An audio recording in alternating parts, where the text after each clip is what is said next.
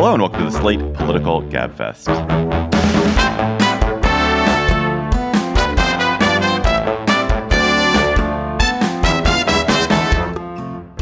February 29th, 2024, Leap Day. Could they actually leap over Biden and dump him edition? I'm David Plotz of CityCast. I'm in Washington, D.C., by the way. And I'm joined by John Dickerson of CBS Primetime in New York City. Hello, John. Hi. And from New Haven, Connecticut, Emily Bazelon of the New York Times Magazine and Yale University Law School from New Haven. Hello, Emily.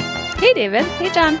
This week on the Gabfest, anxiety increases among Democrats as Uncommitted wins 100,000 votes in an uncontested Michigan primary against Joe Biden. Then the Supreme Court hears a pair of fascinating cases about social media platforms, censorship, and the First Amendment, and also dockets the big Trump immunity case. And then Mitch McConnell is stepping down as the Republican Senate leader after perhaps the most effective career of any politician this century. Plus, of course, we'll have cocktail chatter. And a reminder, or not even a reminder, an announcement. We are going to be live in Washington, D.C. on Wednesday, March 27th at 7:30 at the Hamilton. There's going to be a pre-show cocktail party as well. You can get tickets at slate.com/Gabfest live. That's going to be a live show on Wednesday evening, March 27th here in D.C. New venue, the Hamilton. It's great. It's going to fill up fast, so get your tickets. And we have a special guest that we're going to announce soon, or we believe we have a special guest that we're going to announce soon.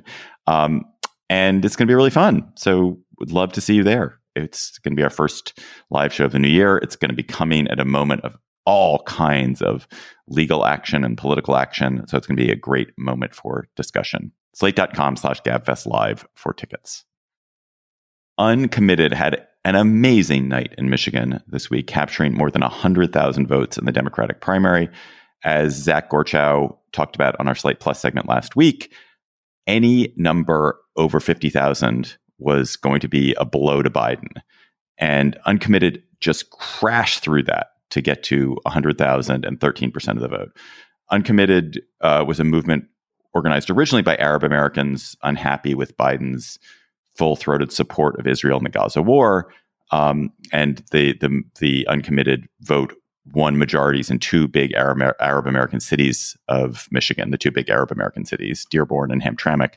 But it also picked up big votes in Michigan's college towns. So, John, how dismaying or shocking should this be for Biden's team? I guess when I think about that question, I think about where does it fit in the priorities that they have to face to get reelected? Like they have a lot of challenges for Biden. And so is this a challenge? Yes. How big a challenge is it? And more crucially, how much can they really do about it? If the answer to solving this problem is get peace in the Middle East, well, who'd have thought of that, right? Like the question, it's kind of like what we were talking about with respect to what Biden could do to overcome questions about his age. Well, he could go out and be vigorous and do lots of public events. Well, being vigorous and doing lots of public events has all kinds of downsides, as we saw from President Biden speaking about the possibility of a hostage exchange while eating an ice cream cone as a part of the Seth Meyers appearance. I got a little cash. If anybody want ice cream? Yeah, okay. When you turn the camera, do you want any for Yes. It's not a bribe. Can you give us a sense of when you think that ceasefire will start, sir? Well, I hope by the beginning of the weekend. I mean, the end of the weekend. At least my national security advisor tells me that we're close. We're close. It's not done yet. And my hope is by next Monday, we'll have a ceasefire. That wasn't the greatest visuals to be talking about the exchange of prisoners and hostages. So there are all kinds of challenges to getting Middle East peace. So could you even fix the problem? Yes, it's a problem. 100,000 is a big number. It's a big number because he won the state by 150,000 against Trump. So, but a lot of Democrats turned out for Biden, which made the percentage 13% against Obama in 2012. Uncommitted got about 11%. Now, it got that uncommitted vote was only 20,000 votes. So 100,000 is a great deal more than 20,000. So I'm not trying to downplay, just trying to put it in perspective.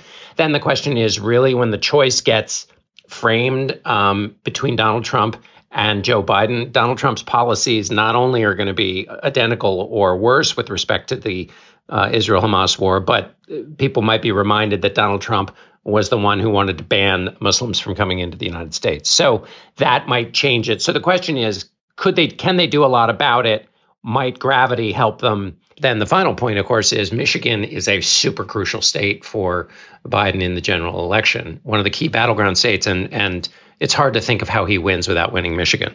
Yeah, it's right now it's the tipping point state for Biden, and he's polling behind Trump and has kind of been consistently polling poorly there, Emily. Do you think, to John's point, that there's any policy shift that Biden could realistically make on Gaza or on issues that are animating progressive students that wouldn't hurt him in other ways and backfire in other ways?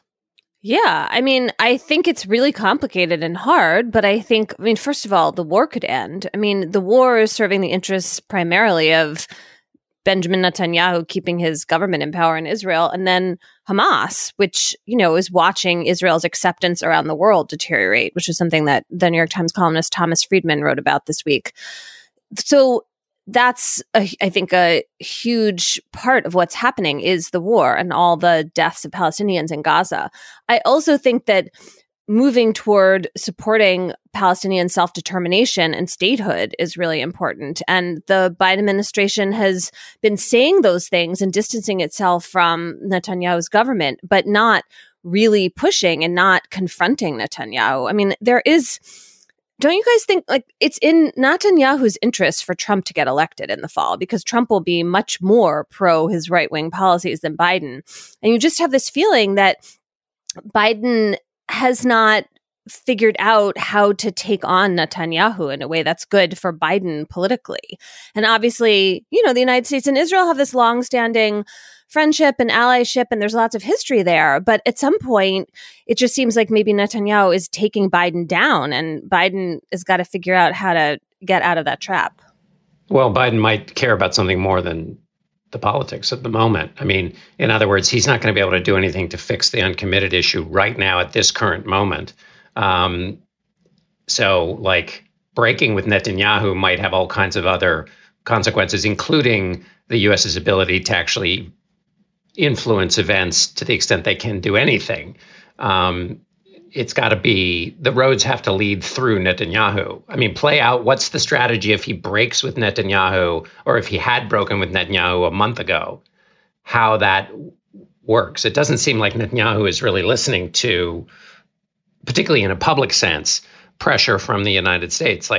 So Biden breaks with him, and then Netanyahu does what that is in the positive aims of the uncommitted vote? I mean, I don't think Netanyahu is ever going to do anything in the positive aims of anything that people are voting uncommitted care about. But Netanyahu does not necessarily stay in power. I mean, there isn't an election scheduled for 2 years, but he could get ousted sooner. And there has been this argument that, if Biden confronts him, that will only strengthen him. But I'm becoming increasingly skeptical of that, and just feeling some sense of urgency about that whole situation. I don't think he can do anything right now. I'm talking about looking ahead to the election. Exactly. So if Biden can't do anything right now, his maximum leverage over Netanyahu is by not publicly breaking with Netanyahu. If that's true, which it feels like it is, then the best way for him to be effective with respect to the actual crisis is to work in the inside game with Netanyahu instead of having a break, even though a break might be more palatable to the people in Michigan who voted uncommitted. Given how many people voted uncommitted, there is a new energy among Democrats who want Biden to consider stepping off the ticket to allow someone they say could be more likely to win against Trump to have a shot. Is there? Emily, yeah. What do you mean, is there new energy? Well, there's definitely lots of discussion. No. There are lots of discussion. Ezra Klein wrote a piece, but I mean, look at Dean Phillips. The guy, he got fewer votes than Marianne Williamson, who's out of the race. If there was all this huge energy to dump Biden that wasn't related to this very specific point we've been discussing, don't you think the alternative candidate would have gotten more than 2 point whatever he got? Well, I don't think anyone thinks that Dean Phillips is the person who is the great standard bearer the Democrats could run against Trump. I think they have a fantasia that, a brokered convention. But who's they? Put a Raphael Warnock candidacy with Gretchen Whitmer. Right, but I don't know who they is, John. But Ezra Klein is one of the most prominent figures writing in the left in this country, and Ezra is hazarding it, and there's a lot of commentary on it. You can tell why you can explain why it's a stupid idea. But there's commentary about it. But my point is, if there was lots of unfocused, active energy that was anti-Biden, or that was we got to get something else. It's not crazy to think that it would show up in some way in Michigan. Well, didn't 100,000 people showed up and voted for uncommitted? We've already talked about how that has a specific sense. And also, if you look at how Biden has voted in the rest of the primaries so far, they roughly tracked what Obama did in 2012, except in New Hampshire. Let's agree that the punditry class is having a big discussion. That's for sure. The punditry class is different, but the difference, but it's crucial. First of all, that's the class we belong to. I understand, but you got to frame it with respect to the punditry class, because it's really important. Because one of the things that Biden did well in 2020 is his campaign ignored the punditry class and the super online class, and that's why he won. That's why he won the nomination. Like, it's a key skill of his. So framing what's real and what's not is like a super crucial question in this moment. Fair. You accepted. It's just Ezra Klein and two people having dinner with him who were talking about this. If there are any arguments in favor of what Ezra is saying, I think the arguments are that Biden's age, his frailty, his apparent inability to campaign effectively are extremely damaging to him in a race against Trump. That in 2020 he got more or less a pass on campaigning. He didn't have to campaign, so nobody had to actually see him campaign because of COVID. He campaigned from his house, and to actually have to go out and present an argument for what he's doing and what he's done is something he cannot do well, and he's polling very poorly against Trump. And therefore, it's a possibility that someone who has more energy, who can articulate a Democratic vision more vividly, could animate younger voters, animate some of these voters who are turning away, and wage an effective campaign against Trump and win. The problem, of course, there's so many problems. You guys can now outline all the problems. Well, one problem is the magical thinking about how we get to this special someone else, because the obvious person is Vice President Kamala Harris. Ezra talked about her as this deeply unappreciated politician or underestimated politician. He didn't present any evidence for that. I don't see any myself.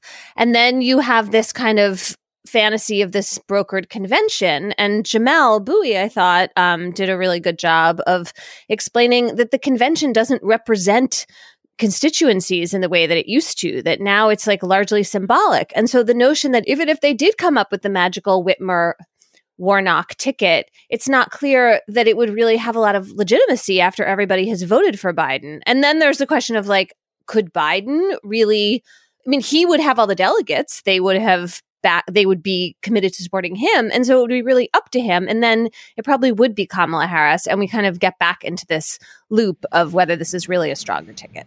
One of the things that's been most, I think, impressive about this public debate among Democratic intellectuals or political intellectuals I like it. They've gone from pundits to intellectuals now. I think you have to put Jamelle and Ezra in that category. I think the super online reaction is dumb, but the articles that were written both in favor of the idea and against it were all serious, didn't do a bunch of stupid motive questioning, and actually showed an incredibly sophisticated understanding of politics, primaries. It was really a joy to read all of the different arguments. I think the only thing I would add to what both of you have said is that one of Ezra's claims also is that there is a structure in place for a brokered convention, and therefore it could manage this kind of open free-for-all. I think the problem is that structure is highly antiquated. It comes from a a time in politics long before the reforms of 1972 and the general increase in the voice of the people over the voice of the party. The structured convention, the brokered convention, was a product of a completely boss centered party, or a highly boss centered party, which started to crumble in 1960 in the Democratic Party with Kennedy's defeat of the bosses by using the primaries, an amazing thing.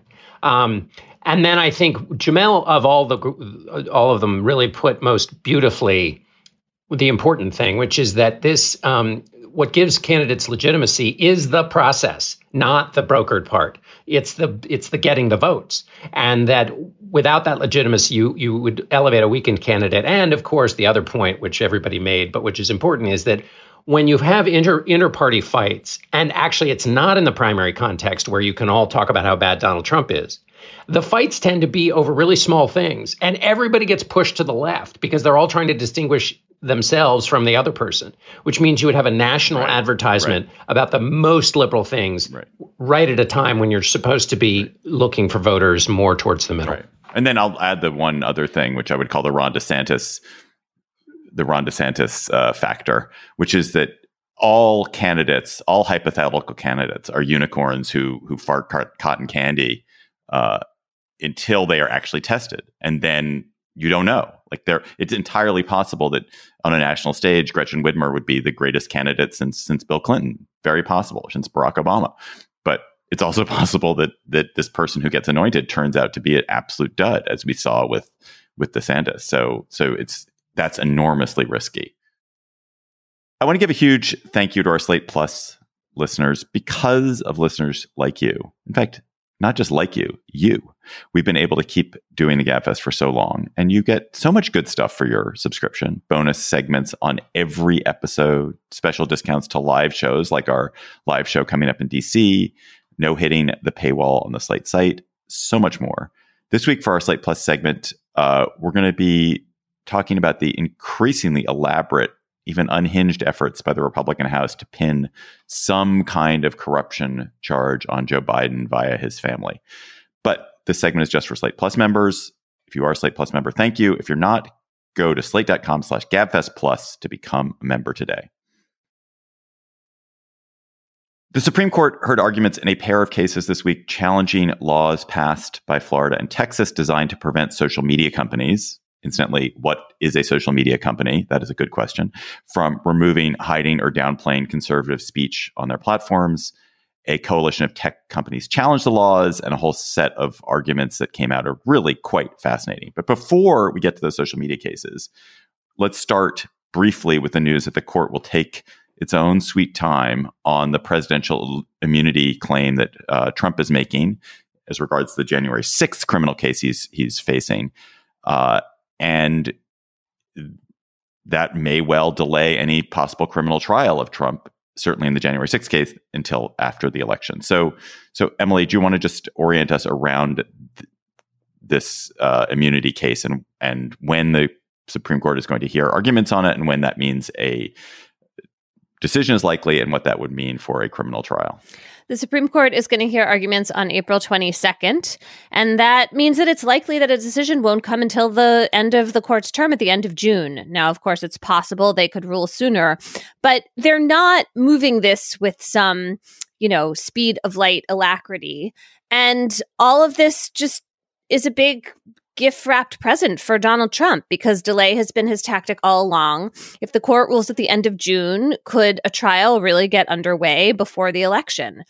I mean, it's not impossible, but every day that passes makes it more difficult. And what, to me, is just, I have to say, infuriating about this, I woke up fuming in the middle of the night about it, is that this is a slam dunk legal question that has been answered cogently and soberly by two lower courts. The Supreme Court could just let the DC Circuit ruling stand that explains in great detail why a president cannot have utter and complete immunity for every single thing he did in office, like writ large.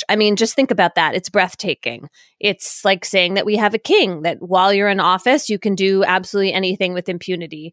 The idea that the court has to take months to, stroke its chin over these arguments. I just don't get it. One thing that was confusing in the initial reaction to this is a lot of supporters of, or a lot of people on the left said, this is outrageous. They're suggesting there's some question to figure out here. And then other people said, no, the court is deciding, possibly.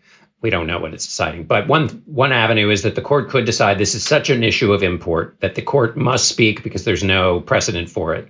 And that it was still possible that you could have a 9-0 on the side of all the rational things you said, which is the country was not founded with this idea in mind. Oh, it's totally possible it'll be 9-0, though I really doubt it. It'll be 7-2. Let's be real. Like Clarence Thomas and Sam Alito are going to vote on the other side, perhaps. But even if it's 9-0, the time they are taking is essential. And so, yes, in an ideal world, with all the time in the world, the Supreme Court would settle this ridiculous but important unsettled question in American law and not leave it for the next time. But we don't live in an ideal world. We live in a world in which it is entirely possible that someone that's facing major criminal indictment will win the presidency with this shadow unresolved, and then the case will be postponed indefinitely, and we'll never get an answer. And I just feel like there is something really untoward about that. Like, it makes the country's legal system seem very shaky and unserious. And that will be happening. Donald Trump will have thumbed his nose, successfully gotten away with all of these dodges as he becomes president again for the next 4 years. Think about that. Isn't the argument, maybe this is what I felt this is where you were going, John, isn't the argument that if you assume, for the sake of argument, that Donald Trump is going to become president again, isn't it important that the Supreme Court will have issued such a ruling saying that presidents are criminally liable for their behavior? And absent, if they had simply kicked forward a DC Circuit opinion, you're missing this clarion crystal judgment by the highest court in the land. And so it puts the Trump administration on notice about that. That would be an argument for it. That's an argument. And then you just have to weigh it against all the other problems. But yes, that's true. And the other problems, can we just illuminate some of them? I mean, so the one is basically that the Supreme Court takes its time. Then Judge Tanya Chutkan says, okay, we can start the clock again, which means some number of months to allow the two teams to prepare because they've been told to stop and put their pencils down for the moment. So that takes some number of months. Then the trial itself has to take place. That's if everything's moving along on ice. Obviously, Trump's strategy has been to delay, so there'll be lots of delays. And then so basically, you could have a situation in which the trial doesn't take place, or and then if Trump wins, he basically shutters everything because he now controls the Justice Department. The other challenge is to Merrick Garland, right? So let's say the court decides, comes out, then suddenly there are going to be pieces every day in all your major newspapers from people saying, well, shouldn't he let the people decide and tell Smith to step down? Now, presumably Garland will say, look, I didn't tell her what to do, and so I'm not going to tell Smith. But it's going to be a topic of conversation, every day, don't you think? Yeah, I mean, the more we get into the heat of the political season and campaigning, the more legitimate the arguments against having someone on trial while they are the presidential nominee of a major party become. Then I should also mention that, remember the Mar-a-Lago documents case in Florida? That judge, who is a Trump appointee, is on Friday revisiting the whole question of when that trial might happen. I think it's currently scheduled for May, but she could postpone that. And of course, we have all the issues going on with the Georgia prosecution, which is a giant case, and it's really hard to see how that could go on trial before November, even if Fani Willis wasn't under scrutiny. So we're looking at the hush money trial in Manhattan. The kind of smallest, least significant case is the only one that seems to be on track. Can I raise one possible question, which is, okay, let's say the trial doesn't take place. Is it a certainty in this world that having January 6th and Donald Trump's role in it, with all the footage of the attackers on the 6th waving their Trump flags and all the testimony from Trump insiders at the center and his insistence that the election was stolen, which is an act of delusion, that having that in the center of the campaign all the way to the end is so great for Donald Trump? I mean, I get how he doesn't want to have a trial. But in terms of what the election is about, I mean, if you look at Donald Trump assert that he won in his interview with Bret Baier of Fox News, it was the locked teeth, delusion of a person who really believes that. And is having that all the way through to the election, is that super great for Trump? I mean, the rational answer would be no, but is it going to move enough voters? Let's go to this case that was argued already in the Supreme Court. So, Emily, it's such a fascinating set of issues. And I guess they hinge on a bunch of key questions, but one is, are social media platforms common carriers like telephone companies where what is said can't be constrained by the operator? Or are they more like newspapers or bookstores where they make decisions about what to emphasize and promote based on their judgment? And if the federal government tries to stop the platform from exercising editorial judgment, is it protecting free speech of politically moderated posters who would otherwise be suppressed?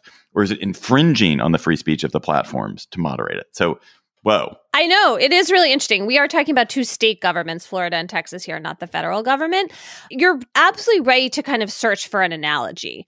And I think the Texas law only applies to platforms, right? And so this analogy of the telephone company seems to not be apt in that context. Like when you're talking about the things you see on your feed that everybody else can see, then this idea of, you can't interfere with the private messages what people are saying over the phone, that doesn't seem like it really works. Whereas in Florida, their law potentially covers like Gmail and Facebook Messenger, the things that are people talking to each other that other people can't hear and see. So that's like one distinction here.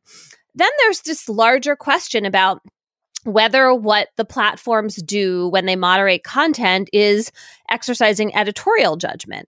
And what the platforms are saying is, yes, for purposes of our First Amendment rights, this is our speech. We're making decisions. We're blocking hate speech because we think it's offensive. That's our decision about what to say. Florida and Texas came in and said, you can't do that because this is the public square. But the longtime doctrine in this area is that if you're a private speaker, and social media platforms are private corporations, right? Then yes, you can manage content. And the government cannot require you to talk or require you not to let someone else talk. There is a real irony here, which is that last year, the platforms were arguing to the Supreme Court that they had immunity from lawsuits under Section 230 of the Communications Decency Act because they were not the same as newspapers and they weren't really editors. And oh no, like what we do is not speech for that purpose. And so there were some biting moments at argument where Justice Alito in particular was pushing Paul Clement, the lawyer for the social media platforms on that. And I am really interested in that. But these laws do seem like they're really problematic for what social media platforms actually do without being able to moderate content with things like hate speech and disinformation. They become total cesspools and then their customers don't want to be there anymore, at least presumably.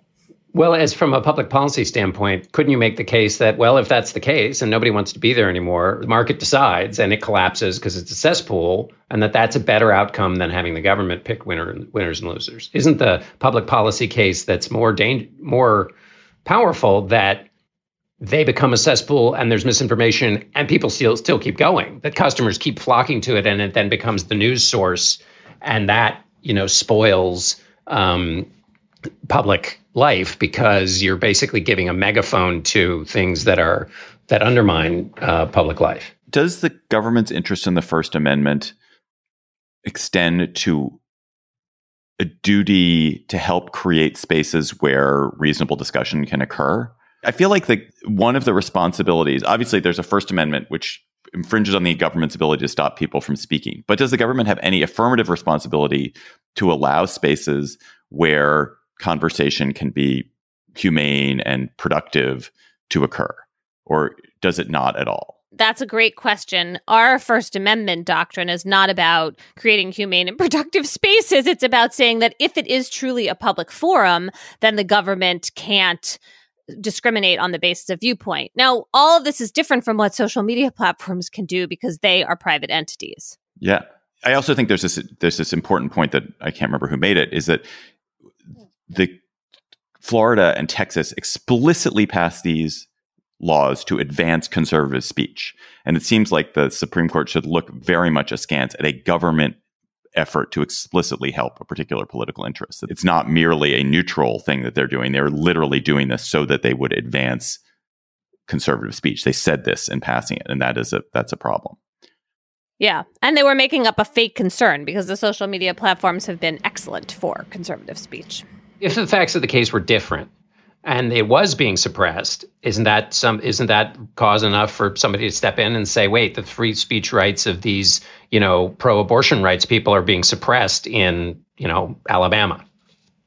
I mean, again, it just depends what your analogy is. If you're talking about Fox News as the analogy, then we are used to the idea that Fox News can promote certain political viewpoints and suppress others, and nobody blinks an eye.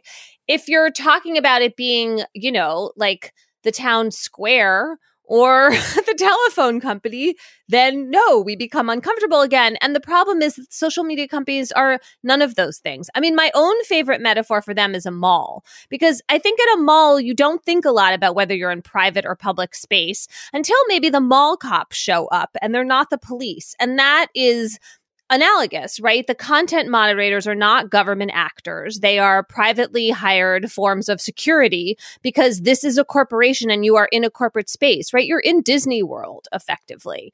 And that is just really hard for us to quite figure out what to do with because they have so much power. I mean, in some ways, because they're international and they can't be governed by any one national government, they're more powerful than anyone else. But our First Amendment just doesn't sit comfortably with that role. One of the things I was also unclear on was how much of this has to do with the social media companies literally not publishing speech, like stopping it from being published, banning people, and how much of it has to do with not emphasizing it, not giving it prominence. Because I think there are different things. Like there's no, you can publish a book, but a bookstore doesn't have to stock it prominently, put it in the window. And is the main complaint that the social media companies are literally preventing you from posting your hateful screed, or is it they are just declining to show your hateful screed to anybody except you? I mean, they do both those things. They do actually delete some posts. They much more, I think, look at what you're posting and then change whether they amplify your speech or not. And I think the argument that they get to decide what to amplify and how the algorithms are going to work, and that's an editorial set of judgments, like, to me, that totally makes sense. I just also think it applies in the Section 230 context. And I think this whole broad immunity from lawsuits is something that the government, the courts, and the Congress should revisit. One of the interesting edge cases for me is like group chats and more like the WhatsApp, the sort of group chats, which had lots and lots of people in them, which are sort of public, but not exactly public, but can be filled with extremely hateful or incendiary speech. And whether because those are, on the one hand, are they private communication channels, more like the phone, or are they public because they're widespread groups and they're almost like broadcasting? I don't know if they'll decide on that. That's a really good question. I mean, some of these questions really should go back to the lower courts for more perusal. And there's a whole problem in this case, which is that they were brought under what's called a facial challenge, which means that a law that regulates speech can succeed only if the challengers can demonstrate that the law is substantially overbroad.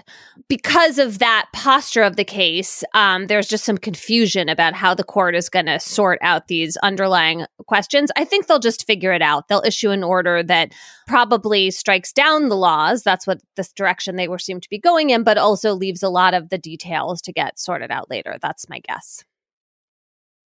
Mitch McConnell will step down as the Republican Senate leader and the longest serving Republican Senate leader at the end of this year, although he'll continue, he says, to serve out his term, which ends in 2026. It has been an incredible run for the Kentucky senator. The undoubted capstone achievement being the blocking of Merrick Garland's appointment to the Supreme Court in 2016 to succeed Justice Scalia, thus preserving a conservative majority on the court, and then also quite likely, I think almost inarguably, winning Trump the presidency. He's the most effective, cold-blooded deal-making senator of our lifetime. And as he left, he offered this wonderful analysis about why he was going. Believe me, I know the politics within my party at this particular moment, in time. I have many faults.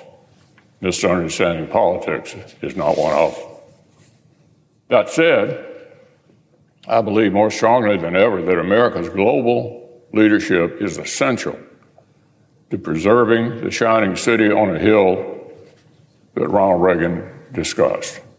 John, what does he mean when he says he understands the politics of the moment and that's why he's leaving? It's such a great question. He's such a fascinating character. And in the same way, McKay Coppins wrote about Romney as a way to think about politics in this moment, Mitch McConnell and the course of his career, starting as a Reagan Republican and where he is now, actually going back even to when he worked in the Senate before he was a senator, in a much more liberal kind of Republican Party. He was at the March on Washington. What does it mean? Okay, I think what it means, it can mean one of two things. I talked to Paul Kane of the Washington Post about this on Wednesday night, and I said basically, is he admitting when he says that this is Donald Trump's party and he has no place in it? And Paul said, not exactly. He's admitting that on his position on Ukraine and his view of the way the Senate works and should work is out of step with his party, which is effectively saying the same thing, but I think makes a smart distinction, which is that a lot of the forces that have now swamped the kind of republicanism and the kind of institutional interest that McConnell has started before Donald Trump. And Trump is both grew out of them and then inflamed them. I mean, so the Tea Party movement, the kinds of senators who replaced the ones that McConnell used to be able to work with on his own team, those have been brought in by forces that are beyond just Donald Trump. One of the great examples is Rob Portman in Ohio, a guy who wanted to get stuff done, was, an old-fashioned Republican, low tax, pro-trade, anti-Russia, but would work within the institution to get things done with Democrats, replaced by J.D. Vance. None of those things. And also J.D. Vance, a kind of public, Mike Pence wasn't right to certify the vote kind of Republican, going out and talking all the time. Portman went out and talked when it was about, lowering marginal rates or other kind of technical things. And so is a more boisterous play to the cameras kind of Republican, which is a harder kind of Republican to deal with when you're a majority leader. And whoever the next majority leader is, it's going to be a real challenge. So, Emily, I think I admire McConnell. I obviously don't admire what he's done, but I find him a remarkable figure. Will the country miss his form of extremely conservative but pragmatic deal making, or will it not? Chuck Schumer was definitely pouring one out for McConnell, right? I mean, they've worked together for a long time. And I think Schumer said, obviously, we disagree, vehemently, but I could trust McConnell. I knew where he stood. It was straightforward. You knew what you were getting. What is likely to come next is someone who is more beholden to Donald Trump. And those politics are so mercurial and whimsical, right? And that's how you have the kind of collapse of the deals that they've been trying to make in the last few months, with McConnell standing there saying it's really important that we don't let Russia take over Ukraine. Putin is our enemy. Not a clear message that one hears from Donald Trump or the elements of the Republican Party who are so loyal to him. John, how much of McConnell's success do you think had to do with him not really caring about being liked? Thus, he was willing to sort of absorb the heat, to be unpopular for things that he wanted to get a win on, and to take the heat off of his colleagues. Was that what made him effective, or was it something else? I always admired in him that he was such an unlikable figure. You've put your finger on a crucial, if not the crucial thing. What a source Ty Matzdorf used to say. Most important thing to know about Mitch McConnell is his pain threshold. He has an extraordinarily high pain threshold. He doesn't mind being disliked. His autobiography is called The Long Game, which is essentially in the course of human history and American history, things even out over time. And if you trust in the long game, the momentary freakouts get evened out. It's basically the same version people use to invest in the stock market, right? And Biden believed in that. I think the long game is under real debate at the moment. That, in other words, we are in such a highly transactional, history gets written 10 seconds ago moment. That's a topic for another time. But I think you're precisely right, David, that he was willing to take the heat, that he only spoke, as he used to say, and was true, only spoke to the press when it was in his interest and he needed to. He didn't feel the need to constantly be in front of the cameras. That's, of course, antithetical to the modern Republican Party and slivers of the Democratic Party, where being in front of the cameras all the time is crucial. So I think that's quite important, and perhaps most important when it came to blocking Merrick Garland, which was a break with Senate tradition. And something that basically McConnell steamrolled. And it's interesting, the notion of power with a majority leader, because it has changed under McConnell's feet. The majority leader is not as powerful as people say. It's just that he had people like Rob Portman and Lamar Alexander and others who were senators within his own party who sort of shared the same worldview, and he could corral them, and they were the his biggest part of his block, and that could get other people like to kind of fall in line over time. But it didn't always work. I mean, Jesse Helms, when you talk about the most cold-blooded, Jesse Helms was pretty cold-blooded too. Now there are, it used to be that McConnell had to deal with like Ted Cruz, who, was ultimately embarrassed himself when he tried to kill Obamacare. But now there's like a block of 8, 10, 12 of these kinds of Republicans. So the job was never one where you could rule with an iron fist. And when you have a more restive caucus, it makes it that much harder. And so pain threshold only gets you so far, because there's no gain for the pain you're experiencing. But that pain threshold was not high enough to stand up against Trump's election lie much earlier than he ultimately did. The senators touted as his most likely replacement are John Thune of South Dakota, who's the Senate whip, Republican whip, John Cornyn of Texas, who had leadership for many years, though hasn't been in leadership, and John Barrasso of Wyoming. They're all kind of in the same mode. Barrasso a little bit more conservative than the others. They're all pretty conservative, but also on the deal-making side of the ledger. A, will one of them certainly get it? And B, is it, John, you're sort of implying that it won't be possible to lead in the way that McConnell has been leading, even if you have that temperament? I think it's not possible unless you do what the kind of, I think it's just not possible. There's too much benefit to there's a great story that was told about Hubert Humphrey, and I guess it was maybe Mike Mansfield, who was a majority leader at the time, who was the previous record holder of the longest serving majority leader before McConnell, that basically Hubert Humphrey came to the Capitol, came to Washington, and was like, I'm going to do this and that. And he had press conferences and he was bouncing around. He was like making a name for himself. And either Mansfield or some other senior bull said, buddy, that's cute and all, but you're never going to get a committee assignment. You're never going to have any power to actually do any of the stuff that you say you want to do unless you kind of follow the rules and norms of the inside game, right? So, okay, that was in just a very previous Senate. Now, all of your power comes from showing up on TV, raising money, being super online, and being incendiary. So that's really hard to control. I think that, again, I'm just stealing from Paul here. Whoever gets this job will have had to have corralled and gotten the blessing of the kind of new MAGA, J.D. Vance, Josh Hawley, Ted Cruz types. And to do that, you will have to have the implicit or explicit blessing of Trump. And if that's the case, Donald Trump will make you an unhappy person very quickly. If for no other reason than Trump likes to remind people that they owe him, and he embarrasses them. I mean, this is not exactly analogous, but look at what he did to Tim Scott and Lindsey Graham after he won South Carolina and New Hampshire. After New Hampshire, he turns to Tim Scott and says, boy, you must really hate Nikki Haley. I mean, she appointed you to a senator, and yet you're endorsing me, making Tim Scott, shrinking him down to a tiny little person, embarrassing him at this moment of glory for Trump. He didn't have to go and embarrass the guy who had endorsed him. It's Lindsey Graham. He introduces him to the crowd in South Carolina after he wins and says, Lindsey's to the left of everybody here on the stage, and the whole crowd boos. I mean, so when that is the kind of reward structure you're dealing with, whoever is named majority leader, Trump will take credit for the naming in the way he took credit for shooting down Tom Emmer in the House speakership race.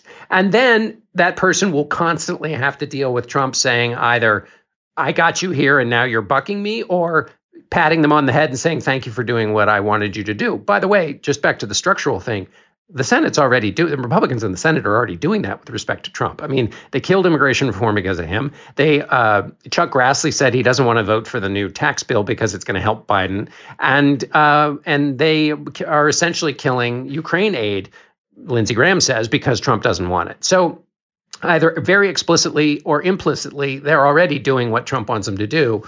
And that's going to be a mess for whoever the next Republican leader is. God. All right, let's go to cocktail chatter. When you're trying to drink one off, Emily Bazelon, trying to drink away the despair that final Dickersonian comment left me with. What are you going to be chattering about? I unfortunately have only more doom and gloom to offer, which is that Louisiana seems to be on the brink of ending parole for people who are in prison, much diminishing the power of good time credits, like the idea that you can spend a little less time in prison because of your behavioral record there and your accomplishments, like if you do educational programs. And also they seem to be thinking about ending the credit you get for the time you're in prison before you're on trial. Like your pre-trial time wouldn't count. Yes. Isn't How that can crazy? that be? Well, that can't be constitutional. It seems How can that be constitutional? bananas to me. I don't understand it. I mean, judges could obviously still take it into account, but it just, I find the whole thing breathtaking. I mean, the thing about all of these mechanisms is that they're ways of giving people incentive to improve their lives in prison, right? Like good time gives you a reason to take educational courses if they're available to you, and to not have a lot of rule violations. And parole, the data in Louisiana shows that people are less likely to be convicted again if they get out and they are on parole, because there are things that are actually helpful sometimes about having someone who's monitoring and supervising you, though obviously that can become burdensome as well. Anyway, this all just seems so draconian and back to this kind of tough on crime idea that you just treat people who are in prison as brutally as possible. And that's somehow that is a form of revenge that supersedes what we should be thinking about, which is helping them do better when they get out for their own sake and for all of our sakes. It's really seems super misguided, but that's all too possible in Louisiana. Great. Thanks. John, how about you? An anonymous bidder paid $3.72 million for a box of unopened hockey trading cards from the 1970s. That was at auction, I guess, about a week ago. And so this brings to the fore basically Schrodinger's sports card paradox, which is not what anybody calls it, but what I call it. So as you may remember, the tale of Schrodinger's cat was a paradox made up by the physicists. In this thought experiment, the cat, who was in a box that was closed and with a sealed lid, was both alive and dead, right up until you open the lid of the box. But then you wouldn't know whether opening the lid had killed the cat or the cat was dead in the box itself beforehand. Anyway, so this box of hockey trading cards could contain enormous treasures, including, so there are 48 packs in there, which means there might be as many as 30 rookie cards from Wayne Gretzky, one of the greatest players to ever play hockey. And one of those rookie cards recently sold for more than $3 million. So that's what could be in the box. Or the box could contain packs and packs and packs and packs of players who've been long Capitals. forgotten to everybody, right? To everybody but their mother. And they have in their rec rooms, with the paneled walls, faded photographs of them on the ice from the 1970s, flashing a toothy grin at people passing on the shag rug. And there could be no value in these cards. And so, plus it would have some old, discarded, rotten gum. But anyway, so what does the owner do? If they want to resell the box that is unopened for a profit, the auction house said, don't open it. Yeah. But I mean, oh my God, what if you opened it and you had all of these amazing cards in there? I feel like Schrodinger never had a cat, because have you ever tried to put a cat in a box? It is practically impossible. You know what? I think here's the thing. If you're trying to sneak by a theory about quantum physics and you don't want other items to interrupt the flow of thought, you make it a cat because people have lower opinions of the passage of a cat. Yeah, if you put the dog in, people are going to be talking. They're going to be worried a lot more about the dog. Exactly. Yeah. Exactly. What kind of dog was it? And it had a walk already. Distracted. Oh my God, it's a beagle. I love beagles. Did it pee in the box? Yeah. My chatter is I read a wonderful novel, which I commend to you, especially Emily Bazelon. It's called Plain Song. It's by Kent Haroof. Emily is shaking her fist enthusiastically. It's like Gilead, but if Gilead were happy, if Gilead weren't gruesome and depressing, or it's like a modern Willa Cather novel. It's a novel set in a small town in Colorado in the 1980s, and it's about some various sorts of lonely people who connect and have extremely minor problems that they need to resolve, and it's beautiful. And it, you know what else it reminded me of, actually, Emily, is Understood Betsy. Also, such a good book. It's great that you were thinking of that. Yeah, the kids' book about a girl who's sent to live with a family she doesn't know, because there's a person who ends up living with a not her family in this book, and it's wonderful. Anyway, I loved it so much. So, Plain Song by Kent Haroof. Maybe I'll go reread that. It was so good, that book, and I don't remember it. Yeah, and it seems to be part of a trilogy. So I just got a notice actually as we were taping that the next book is on hold at the library for me. So I'm going to go get that. Also, self-interested chatter, which is that CityCast is hiring big time. We are hiring in Nashville and Austin and Houston. And if you go to citycast.fm/jobs, we're hiring podcast producers, podcast hosts, newsletter editors in those cities. And we're going to be launching in Austin and Nashville in the spring. And in Houston, we're hiring a new executive producer to lead that great team in the podcast newsletter that already exists. So it's creating daily local podcasts for those cities. So if you're in Austin, Nashville, can be in Austin, Nashville, love Austin, Nashville, and want to cover them, please reach out. You can also email me, davidplotz@gmail.com, but citycast.fm/jobs for those listings. Listeners, you have great chatters. You've emailed them to us at gabfest@slate.com. We really appreciate them. There have been a lot coming in. There were two glorious ones. One we almost even turned into a Slate Plus segment, but it was Emily, it's like a minute too late in suggesting that. But our listener chatter this week comes from Jacob in Chicago, Illinois. Hey, Gabfest. Jacob here from Chicago, Illinois.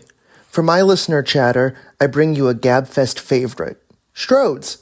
The TikTok account @CitiesByDiana has some of the best car-centric content on the internet. Wryly written as if for fans of Strodes, what Diana calls oil-pilled pavement princesses or dyed-in-the-wool autobrains. This account rips into Citi's poor urban planning.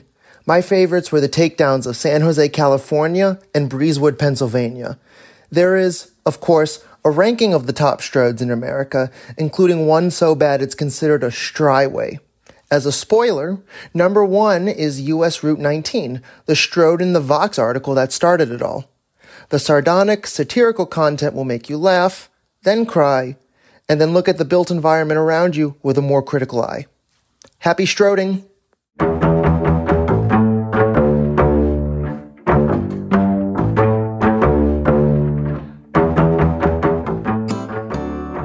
That's our show for today. The Gabfest is produced by Shana Roth. Our researcher is Julie Hugan, back from her winter vacation in Yellowstone. Ask her about the bison. Ask her about the buffalo. Our theme music is by They Might Be Giants. Ben Richmond is Senior Director for Podcast Operations, and Alicia Montgomery is the VP of Audio for Slate. For Emily Bazelon and John Dickerson, I'm David Plotz. Thanks for listening. We will talk to you next week. And please come to our live show in D.C. on March 27th. Tickets at slate.com/GabFestLive.